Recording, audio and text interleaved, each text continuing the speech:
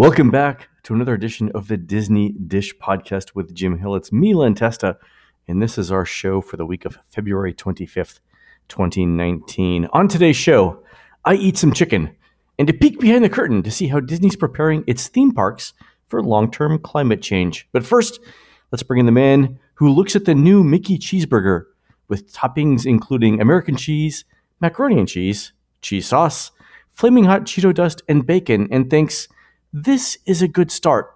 One Mr. Jim Hill. Jim, how's it going? On behalf of the American Dairy Council, I thank you, Len. I actually ate this last week at Cosmic Rays, Jim. Wow. And alive to talk about it. I was about to say, how long was the nap immediately afterwards? It's true. I went home and took a nap. It was the last thing I did before I left.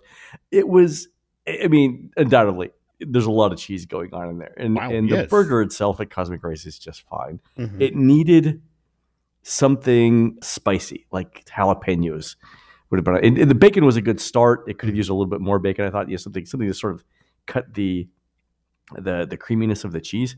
I think would have been better. But it was an experience. Also, I think it was like, if I recall correctly, like $13, $16, something like that for the hamburger. Okay. I think it was like, maybe it was 14 because with the Coke, I think it was $17 with a Coke. Yeah, just a lot. There was nothing right about that meal. Nothing at all, Jim. I'm beginning to think that the Disney theme parks and what happens to prices when you step through the TSA checkpoint at an airport, I think there's a parallel universe there. I mean, I don't know if you've been following the people who've been tweeting out the photos of their box of Mickey bars that they bought at their local Publix. Yeah, and it's like $7.50 for a box of 6 of these things. Where in the park, you're paying $5.25 a piece. I sense an arbitrage opportunity, Jim. I perhaps. All right, Jim, let's do a quick shout out to subscribers over at disneydish.bandcamp.com. Thanks to new subscribers A. Stephen, Gray H, Jonathan H, and Stephen from the UK, and longtime subscribers Robert Bob S, Kevin B, and David D. Jim, I ate at Chicken Guy over the weekend. I think this is turning into a food episode. Mm-hmm. And, while I was sitting there trying to pick condiments and wondering to myself exactly what part of the donkey goes into making donkey sauce, I thought to myself, what this place needs? A chicken tender eating contest. And if we were going to do a Chicken Guy chicken tender eating contest, Jim, who had won in that inaugural group of people about to redefine the phrase high cholesterol? I would want A. Stephen, Gray, Jonathan, Stephen from the UK, Robert, Kevin, and David there with us. So, gentlemen, next time you're at Disney Springs, start practicing. Like I said, Jim, I went to a Chicken Guy to give it another shot last week, and I learned quite a few things. And those were? Well, remember when in the original visit, I said that everything comes in frozen boxes, and that was totally wrong. It's all made fresh. Mm-hmm. And in retrospect, I should have known that because the chicken tenders really are juicy and literally tender. I mean, they literally are tender chicken tenders, and it's definitely not the texture of chicken that's been frozen. I got to admit, they're better than average too. I mean, it's not fine dining. Mm-hmm. If you want sophisticated chicken tenders, I still think Terralina is the place to go. But Chicken Guy is decent fast food. So I learned that over the weekend. It wasn't bad at all. I also did some other dining, which we'll have to do in another episode because we're jam-packed full of news here on this episode. And speaking of that, James, let's do the news now. Don't forget, Disney Dish News is brought to you by Storybook Destinations, trusted travel partner of the Disney Dish for a worry-free travel experience every time. Book online at storybookdestinations.com. All right, James, I want to get your take on this. Disney seems to be testing out some new marketing slogans. We have alert listener Lucy H. sent in the following screen caps of a survey Disney sent out. Let me go through these with you, and I want to get your reaction. Now, you and I haven't talked about this yet. This is a complete surprise to you, right? Yes, it is. So here's the question, and then I'll read it to you, the statements. To the best of your knowledge, please indicate whether each of the following statements describing Walt Disney World, theme park tickets, hotel room rates, and vacation packages is true or false. If you're not sure, please select don't know. So here's the first statement. And Jim, I swear this first one, it sounded like something you would write. Ready? Mm-hmm. Reserve a pachyderm in your pajamas. Buy tickets in advance to reserve attractions in advance. True or false? Does that sound like the Walt Disney World resort theme park tickets, hotel room rates, and vacation packages? What would you say? It's an unusual way to phrase the question, right? I was about to say, was this a Scrabble challenge? This is the kind of thing that I would do in college after drinking boxed wine. Jim, I want you to associate a color with the following question I'm about to ask. It doesn't seem like a true or false, does it? No. All right, let me give you the next one. Ready? Okay. Reserve a safari from your sofa. Buy tickets in advance to reserve attractions in advance. True or false? I could get how you might drop that into a commercial or a print ad or that sort of thing. Sure. Okay. Speaking of print ads, I can visualize this one. Mm-hmm. Reserve a teacup from your couch. So imagine if you had like a circular couch that kind of looked like a teacup. Mm-hmm. Buy tickets in advance to reserve attractions in advance. So clearly the buy tickets in advance to reserve attractions in advance is sort of the thing that they're going for there. Yeah. Now it looks like the lawyers come in. So here's the next one. With the Magic Your Way base tickets, the more you play, the less you pay per day. That's a mouthful. False. I don't know if that's officially alliteration, but okay. All right. Here's one where the lawyers and the copywriters who get paid by the word came up with one. Deep breath on this one. For an additional charge, you can add admission to Walt Disney World Water Parks, Disney Quest, ESPN Wide World of Sports Complex, and Disney's Oak Trail Golf Course to any theme park ticket. Merrill Lynch, Pierce, Fenner, and Smith. I don't know. That's what I'm going with on that. I don't know. You pick up on the problem with that one, right? I was asleep halfway through, Jim. I don't. Hopefully, Aaron can edit all of this back together. I was done halfway through that. You bought your ticket. You're headed over to Disney Quest right now, and as you get past the construction fence, I missed it. Oh my god. Oh, awkward. Yeah. Awkward. So again, tells you they're working off of the up-to-date reference. Okay. Hey, so guys, flip to the page that says 2019. Can I also purchase admission to Disney MGM Studios while I'm at it? Right after we go on this Mr. Toad's Wild Ride thing, we're gonna head on over there. Oh boy. Awkward. All right, here's the next one.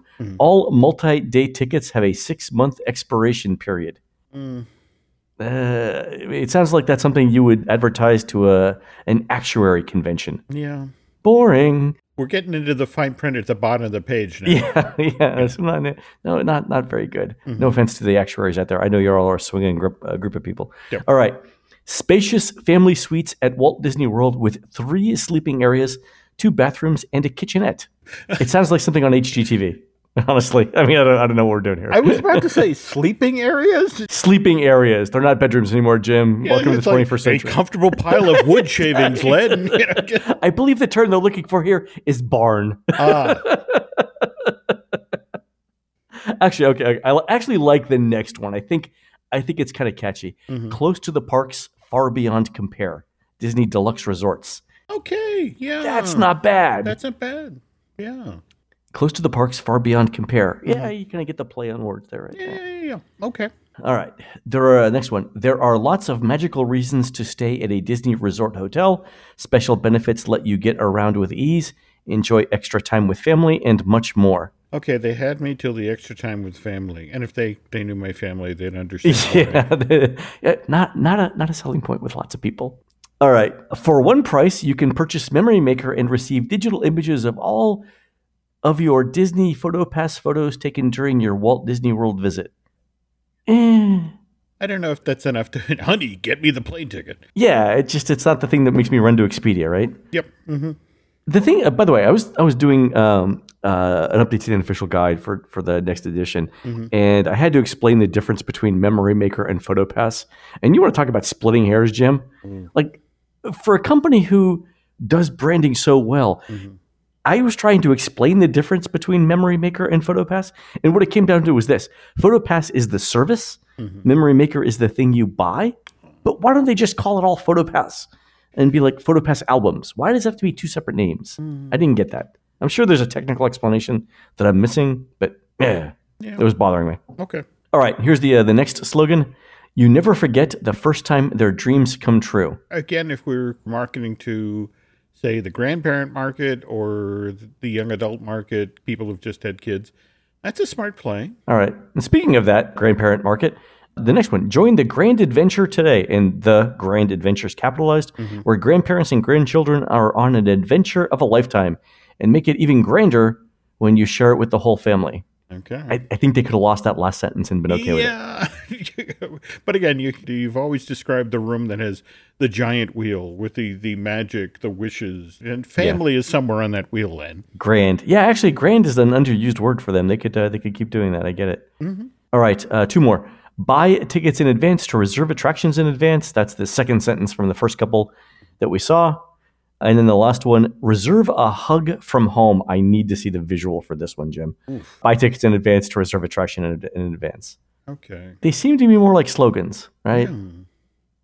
No, what was the one reserved from your sofa? That it was number 2. Reserve a safari from your sofa. Buy tickets in advance to reserve attractions in advance. I mean, I think you get a sense of what this campaign is going to be, the visuals that are going to power this. Yeah. Somebody sitting there with their tablet, they swipe, and our next image is them being hugged by Mickey or them leaning out of a troop carrier looking at a gazelle or something like that. But do you think this is the interim campaign between now and the 50th, or are we looking at possibly how they're looking to position themselves for the 50th? I think looking at these, they're trying to sell very specific Disney amenities, like the buying tickets in advance to reserve attractions in advance. That is a specific benefit that people might not know about. Yeah. So I think what they're looking for here is slogans that communicate both the fun of Walt Disney World and the specific benefit you get by giving Disney your money as far in advance as possible. Interesting. Right, the two things that Disney wants. So that could be it, right? It could be that they don't want people to delay booking their Walt Disney World trip, because they have this problem every couple of years, right? They get into this lull where nothing's opening for a year, 18 months, 2 years or whatever. And people might be waiting to the next big thing. That's what we've been hearing, for the past 6 months or so about things stalling out reservation-wise because of Galaxy's Edge. So this might be a way to get people off the couches, so to speak, and get them to start committing earlier in advance. So I think the thing about buying tickets in advance to reserve attractions in advance is carrot and stick approach for Disney. Speaking of which, we'll talk about more of about that in a second. But I think that's where they're going with that. Okay, could we go back just one more time to the first one? Book a pachyderm in your pajamas? Reserve a pachyderm? No, it should be, It should be pick a pachyderm in your pajamas. It's reserve a...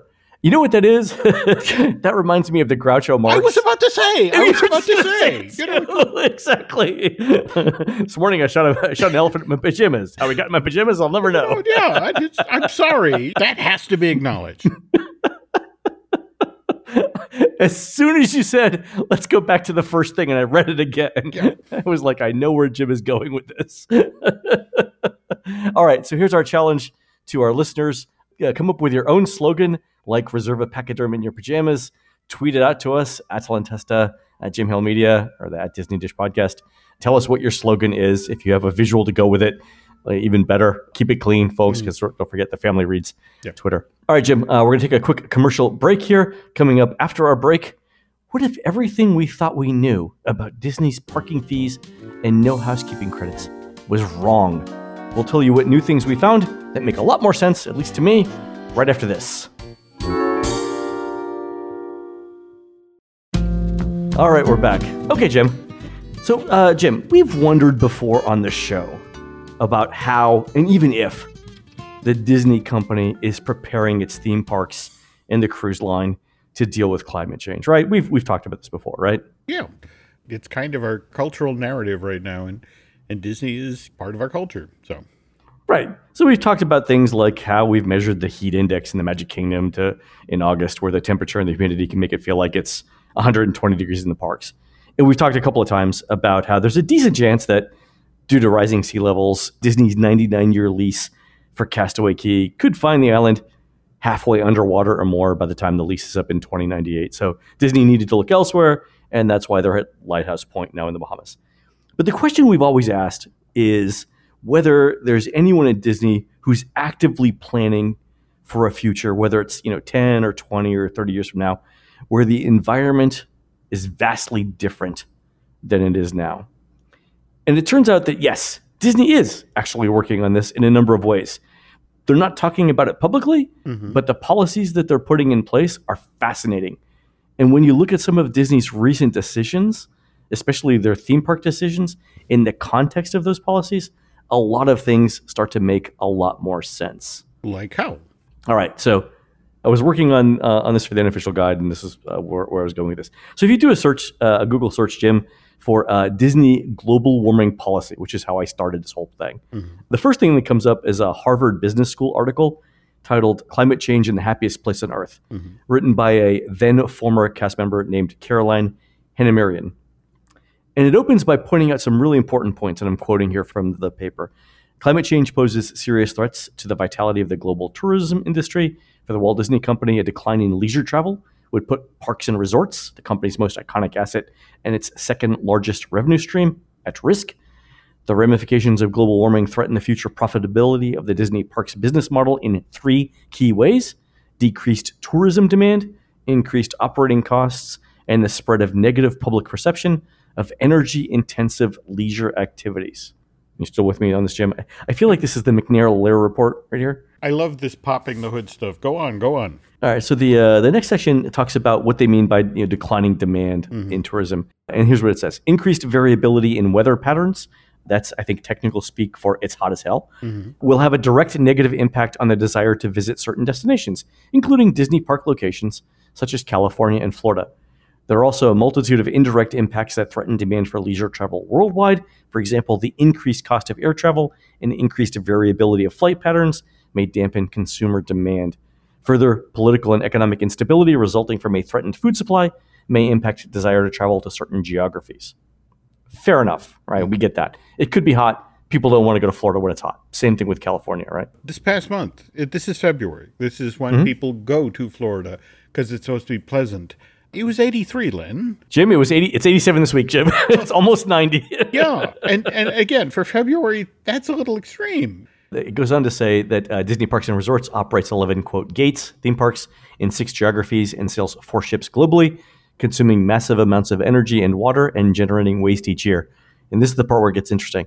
Although the company doesn't report out park-specific statistics, in 2014, total company greenhouse gas emissions, excluding movie productions, was reported at 1.63 million metric tons of CO2 equivalents. So that is super interesting because I've never seen that written before. I've never seen Disney's total corporate carbon footprint in writing, 1.63 million metric tons. Disney has tracked this sort of stuff right from the beginning. In fact, I actually went back and was reading, I want to say Popular Mechanics did a piece just prior to the opening of Walt Disney World in October of 71. And they were talking about how at that point they had figured that on average, the typical guest as they came through the door at the park generated 1.5 pounds of trash. These sorts of things are weirdly part of things that Disney keeps track of. Oh, I was actually surprised to hear that they did. So here's where it goes on. The report says further, the segments, that is the theme park's cost of goods sold, like the amount of money they have to pay to actually make the things that they sell, namely food and beverage inventory, will become increasingly costly as the global food supply is put at risk. And then separately, Disney says this: increased operating and maintenance costs associated with increased demand on operations, including HVAC systems, if measures are not taken to ensure low-cost alternatives for cooling and managing extreme temperatures. This will not only negatively impact our customer experience, it will also impact our ability to attract and retain visitor numbers. Again, if it gets super hot in Florida and it costs us more money to air condition the place, people are going to stop coming. So the next part of the article discusses what Disney's doing to fight climate change or to get ready for it. And here's where the really, really interesting things come. The company has brought sustainability to the forefront of its strategic plan, setting ambitious 2020 goals, reducing net emissions by 50% from 2012 levels, achieving 60% waste diverted from landfills and incineration, and maintaining potable water consumption at 2013 levels. The next section is titled Carbon Tax.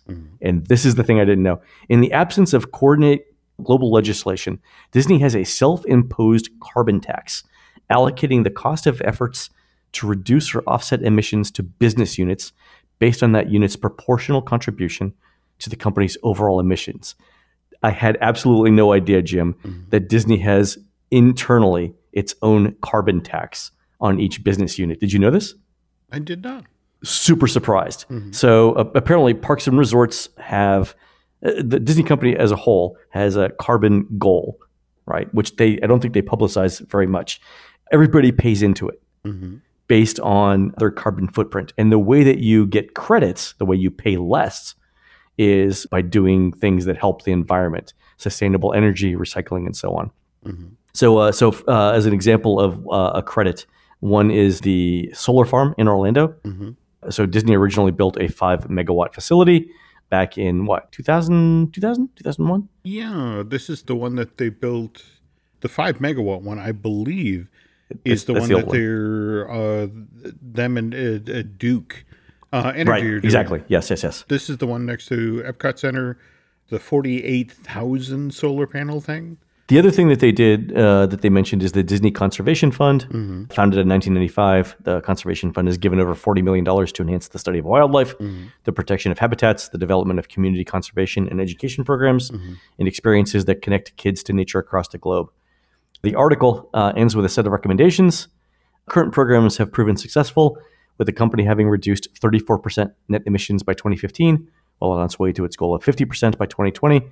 This isn't surprising because for large businesses like Disney, large improvements can often be made in short periods of time as the company sort of gets rid of its low-hanging fruit projects. However, Disney will need to get more creative in the future. Here are some ideas. Tell me if any of these ideas sound familiar, Jim. Number one, influencing guest behaviors through carrots, like discounts on public transportation to access the parks, i.e. subsidized bus transportation. We've already got that. That's right. May 2005, the Magical Express came online. The stats I've got here, Len, have got to be wrong, though, or at least for today. They say as of 2009, they had 6,000 riders per day with extract that over annual, so that's 2.3 million. That's got to be higher now, right? It's got to be higher than that, yeah. Okay. The other influencing guest behavior that they say is convenient water bottle refill stations around the park. I don't think they've done this, have they? I think that's a revenue stream that, that's a little dear to them. I would imagine that might be something they'll circle At around. $4 a soda, you start to wonder how much global warming the planet can actually hold, right? Just kidding. All right. So remember, the article talks about a carrot and stick approach. Those are the carrots. Here are the sticks. 1, charging extra for daily housekeeping. 2, doubling overnight parking fees. They held off on that for quite a while. We only saw that start March of last year, 2018. That's right. But this is interesting, right? Because the whole carrot and stick thing, if you think about that, a lot of what Disney's doing around transportation makes a whole lot more sense. Oh, sure. When you view it that way, right? So the subsidized bus transportation that Caroline mentions in the article obviously applies to Magical Express, like you said, but also the internal bus system that runs inside of Walt Disney World, right, between the parks and the resorts. Yep. But it's also the Skyliner, right? Interesting. Okay. Right. And so and couple that with the thing about the solar farm, right? So back when this article was written in 2015, the solar farm was 5 megawatts. Now they expanded it last year from 5 megawatts to 50 megawatts, 10 times larger than the first one, and able to provide enough power for around 10,000 homes. So granted, 50 megawatts sounds like a lot. For the record, Disney says they consume 1.76 billion megawatts, megawatt hours of electricity. So it's a tiny fraction of what Disney needs, but it's a start, right? The reference she's making to 2013 and goals for 2020 and that sort of thing. Yeah. Look at March of 2012, and this is when Disney does its first tests on property for the articulated buses. Oh, yeah. It's not until they do another test the following July, and finally, it's April of 2014 where it's okay. We get that we can move 112 people at one time as opposed to 60, but they double down the following year, and that's when they start using a renewable diesel to run the fleet. So, biodiesel? Yeah. Really? They're running biodiesel for the fleet? I didn't know that. Well, again, renewable diesel. I don't know about the biodiesel. And as long as we're talking about gas, I mean, the switching over to the Disney Cruise Line now. Back in March of 2016, when Iger announces that there are 2 more ships, coming for the fleet. But the difference is that these 2 will be powered by liquefied natural gas. And then the following year, they double down and announce we're adding a 3rd ship, and that too will be powered by LNG. So Disney actually explained this in one of the reports. They said and I'll quote this: "Fuel and energy taxes and regulations could affect our operations in one or more regions in the world by increasing operational costs. For example," Disney says, "regulations could restrict the marine fuels that our cruise ships may use to more expensive grades of fuel." So it looks like they're doing two things. The liquid natural gas fuels that they're doing are supposedly emit 25% fewer greenhouse gases than the diesel that they're using. So again, that's sort of a win-win for them and their internal climate fund, right? It reduces the amount of money that the cruise line has to pay into the carbon tax fund. The other area we really have to talk about here, and you touched on it at the starting point, the whole notion of people, as they're trooping around the parks, they don't want to spend the entire time sweating or burning alive. The weird thing is that Disney has, in the past, tried to adjust parks so that they can work in extreme climates. I mean, for example, when Tokyo Disneyland opened in April of '83, they put the entire Main Street area basically under an equivalent of the Crystal Palace. It became the World Bazaar, but it kept people out of the weather and allowed them to shop. April of 1992, when they opened Euro Disneyland, they built the Liberty and Discovery arcades, which ran behind both sides of Main Street. And depending on if you were clever enough and could stay under overhangs and rooftops, you could literally travel from the Disneyland Hotel into that park and make it as deep into that Magic Kingdom as far as Fantasyland on the Liberty arcades aside. And I want to say you could actually make it all the way to Discovery Mountain on the Discovery side. So, I think you can, because I've done this before. When, one of the times where I was in when I was in the park, it was raining, and I used the arcades to get much the way through. I'm thinking almost all the way to Big Thunder. I can't remember exactly where I was. Yeah. Previously, they have done lands, that are under a roof. If you think about how big the land is at Epcot, or likewise Wonders of Life when it was open, that's a considerable amount of acreage under one roof. Likewise, Mermaid Lagoon for Tokyo Disney Seas. And when you mentioned that you were going to be talking about this topic on this show, I called a friend at Disney, and they said what's kind of interesting is they've actually sent people over to Dubai, to the Motion Gate Dubai Park, which opened back in December of 2016. Yep. And so much of that park is literally lands under one roof. Because, again, the hot season in Dubai lasts 4.3 months from middle of May to the tail end of September, with an average daily high temperature above 100 degrees. Yeah. And if we are headed in this direction, we have to not only build queues that provide cover, but we have to provide queues that cool. How are we going to do that? What do we do going forward if we do find ourselves in this version of Florida? Because that's the other thing, Len, that earlier this month, Joshua Johnson on NPR's 1A show actually did an entire episode called Storm Clouds and Sunshine, How Florida Prepares for Climate Change. And the whole point of the show was that the two aspects of Florida's economy that are most vulnerable. Tourism and agriculture. That's it, exactly. Was it? Yeah. I think real estate would be a number 3. Yeah. And in fact, it's so interesting that you mentioned real estate, because as part of this show, they had an economist on who mentioned that there's a number of forward-thinking folks in Florida who are now planning on selling their beachfront property within the next 5 to 10 years, with the belief that with the sea rise, and remember, in the Tampa area right now, it's projected between now and mid-century, they're going to see a sea rise of 6 to maybe as high as over 2 feet. 6 inches to 2 feet. Yeah, and so it's just one of these things where it's like, if you're going to get the maximum value for your property, you need to sell within the next 5 to 10 years. Otherwise, you have a lovely view of the sea because it's in your living room. Yeah.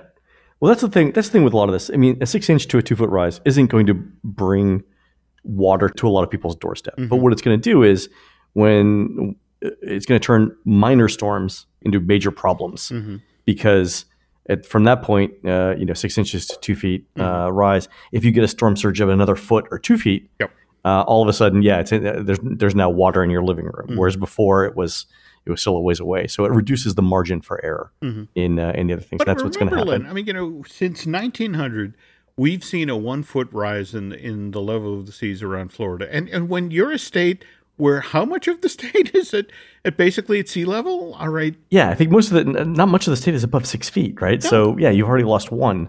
The one place, because it was mostly built on swampland, that is best prepared for this sort of thing is Walt Disney World. When Walt brought in General Joe Potter from the 1964 World's Fair, I mean, this is the guy who had built the Out of the swamps and the swamps of New York and all that. And so he, prior to actual construction to Walt Disney World, he put in 50 miles worth of drainage canals. There's this system of 19 automated gates that basically, given Florida's traditional cycle of drought and flood, the notion was that they had to stabilize the groundwater around the, where they wanted to build the resort. And once that was settled, they could go forward. So they actually have this system in place. The problem is that, it's built to handle the 50-year storm. And the problem is the 50-year storm is now happening every 2 and 3 years. Yeah, exactly. The storm we're supposed to get once every half century is coming twice every decade. Yeah. The thing that I was interested in, going back to this carrot and stick approach, is the thing that Caroline mentioned about the charging extra for daily housekeeping, is that Disney found a way to implement that, but in reverse. Remember, instead of charging for daily housekeeping, they actually gave people a credit for not using housekeeping. And remember, we originally thought that this was how Disney was dealing with a shortage of housekeeping staff. It's one of those things where, as the kids say, Disney figured out how to feed 2 birds with 1 scone, right? I'm stealing that. I love that. Okay. Well, thank you for, I think it was the People for the Ethical Treatment of Animals suggestion. Yeah. Okay. So, so Disney was probably looking at 2 problems here and saying, you know what? Chocolate and peanut butter. Just this week, I forget who it was that tweeted out the photo of they were staying at Kidani Village, and in the time it took them to go out to the parks and come back, they had removed all of their teeny tiny shampoos and that sort of thing and done the whole, screwed into the wall, hand soap, shampoo, conditioner thing. And I was kind of surprised to see, even at Kidani Village, even in a Disney Vacation Club resort, that they're going that route. Environmentally friendly, Jim. There we go. So. Fewer things you're throwing away. So a lot of this information in this Harvard Business School article was confirmed in a response that Disney's SVP of Enterprise Social Responsibility, I think this is Ellis Margolis, gave to an organization called the Climate Defense Project, CDP, in response to questions about Disney's policies on climate change. So one of the things that the CDP asked Disney, for example, and how they responded is this: provide details of how your organization uses an internal price on carbon. And so Disney said, Disney's response was the, quote, Climate Solutions Fund, quote, is the name given to the company's internal carbon pricing program. This program essentially places an internal tax on carbon emissions, giving business units an incentive to reduce their carbon emissions. The program also places a known cost on carbon emissions, which allows the business segments to more accurately determine cost-effective efficiency projects to undertake. To achieve our long-term goal of 0 net greenhouse gas emissions, the company strives to reduce greenhouse gas emissions and invest in high-quality carbon offset projects. The costs of the carbon offset projects are charged back to individual business units at a rate proportional to their contribution to the company's overall carbon footprint. Thus, our businesses are now exposed to an internal carbon price. So that, to me, this puts a lot of recent Disney decisions in a whole new light. I agree. Look, it still bothered me back in March of last year when suddenly overnight we have a $13 fee to park at a value resort, or $19 for the moderates and $24 for the deluxes. But they're trying to save the planet. So here's the thing I can't figure out. If Disney would have said, we're implementing these overnight parking fees, it's part of our larger carbon reduction initiative, I could have got behind that. I would have been more accepting of it. I still don't understand why it's a different fee for each kind of resort. That doesn't make much sense. But if you would have told me, look, we're trying to discourage people from driving, especially from the airport, and the way that we're going to do that is a carrot and stick approach. The carrot is Magical Express and the Skyliner. The stick is parking fees. I can wrap my head around that, right? It's a plan. It's logical. It makes sense. I could have gotten behind that. Why didn't Disney push that angle? I'm almost hesitant to bring this up, but when you think about in today's America how every time it gets cold during the winter and it's like, yeah, climate change. But sure wish we'd had some more climate change. Should we have some global warming? Yeah, I just wonder how much of this is the decision that, given that, there's a fairly big chunk of the populace that doesn't buy into global warming or climate change, that they might bury the needle in the negative about this. That was my feeling too. But the thing is, I've seen the surveys that say, X% of Americans don't think climate change is happening or whatever. But do you think that they actually believe that it's actually true? Or do you think it's something that they say when they know they're being surveyed? Like, for example, if you were to survey me about whether Elvis Presley is alive or dead, I would definitely say that I believed Elvis Presley was alive, right? Whereas he's probably dead, right? But in my heart, I believe, right, that he's alive.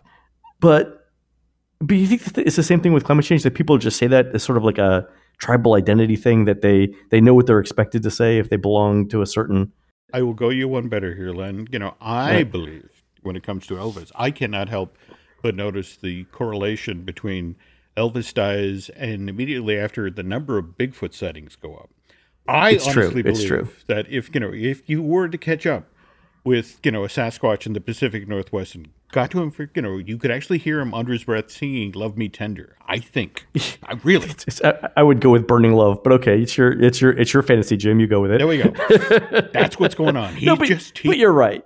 He just walked out the door of Graceland and he's been wandering the wilderness ever since. But you're right about the the Disney publicizing thing. It's the larger point is probably true. Half the country would love it, half the country would hate it, and there's no winning that. Yep. That debate for Disney, so there's no point in publicizing it. But I think the other thing that Disney would run into is this: like a lot of taxes designed to change behavior, you can never apply it perfectly, right? For example, Disney's got Magical Express and parking fees as the carrot and stick approach. I get that for people who are flying to Walt Disney World, fine, so they don't rent cars, got it. But the break even for greenhouse gas emissions on airplanes and cars seems to be around 250 miles each way. Less than that, and it's more efficient to drive a family of four, I think. More than that, it's probably more efficient to fly. But almost everyone in Florida, which is a huge chunk of Walt Disney World visitors, is within 250 miles of Walt Disney World. So the most effective thing that they can do is drive. So if the overnight parking fee is a tax to encourage the right carbon behavior, it's hitting Floridians for making the correct choice. Yeah. Given what's happening to their state already, they're being hit pretty hard already. So, right. I mean, they could start exempting Floridians from it, but then you get this multi-step process where you have to prove you're a Floridian or a Florida resident, like they do with tickets. And I'm told by people who actually work in the ticket booths that there's a rampant amount of fraud going on there too. Maybe just Disney thinks it's just not worth all of it to dangle out the exemption. I mean, maybe that's it. But the other thing that I think is fascinating about this, and we'll end on this note, is that Disney's trying to do something that the U.S. government and the state government can't. It's basically imposing a consumption tax like this. And then if you'd have to wonder whether even people who prefer this sort of thing, would rather see a company do it than a government. I suppose you can always opt out of the company tax, though, whereas you can't for a government. So, really interesting policy, though. I agree. I agree. And I'm glad somebody is taking the lead here, even if it has to be Mickey. So I'm absolutely fine with it. I think it was super interesting. Was originally, when I read it, I was surprised they weren't publicizing more. As I started to read it, now I understand why from a human behavior perspective. Anyway, very interesting thing. Fascinating. Thank you for digging that up. No problem. Thank you, Jim. Thank you for being on the show. All right, that's going to do it for our show today. Over the next couple of weeks for Bandcamp subscribers, we've got a couple of Bandcamp exclusive shows coming up dedicated to the best and worst restaurants around property, best and worst hotels, and even more. We are produced fabulously by Aaron Adams, the rootinest, tootinest cowboy in the West. And by West, I mean Indianapolis. Close enough. Don't forget to go on iTunes and rate our show and tell us what you'd like to hear next. For Jim, this is Len. We'll see you on our next show.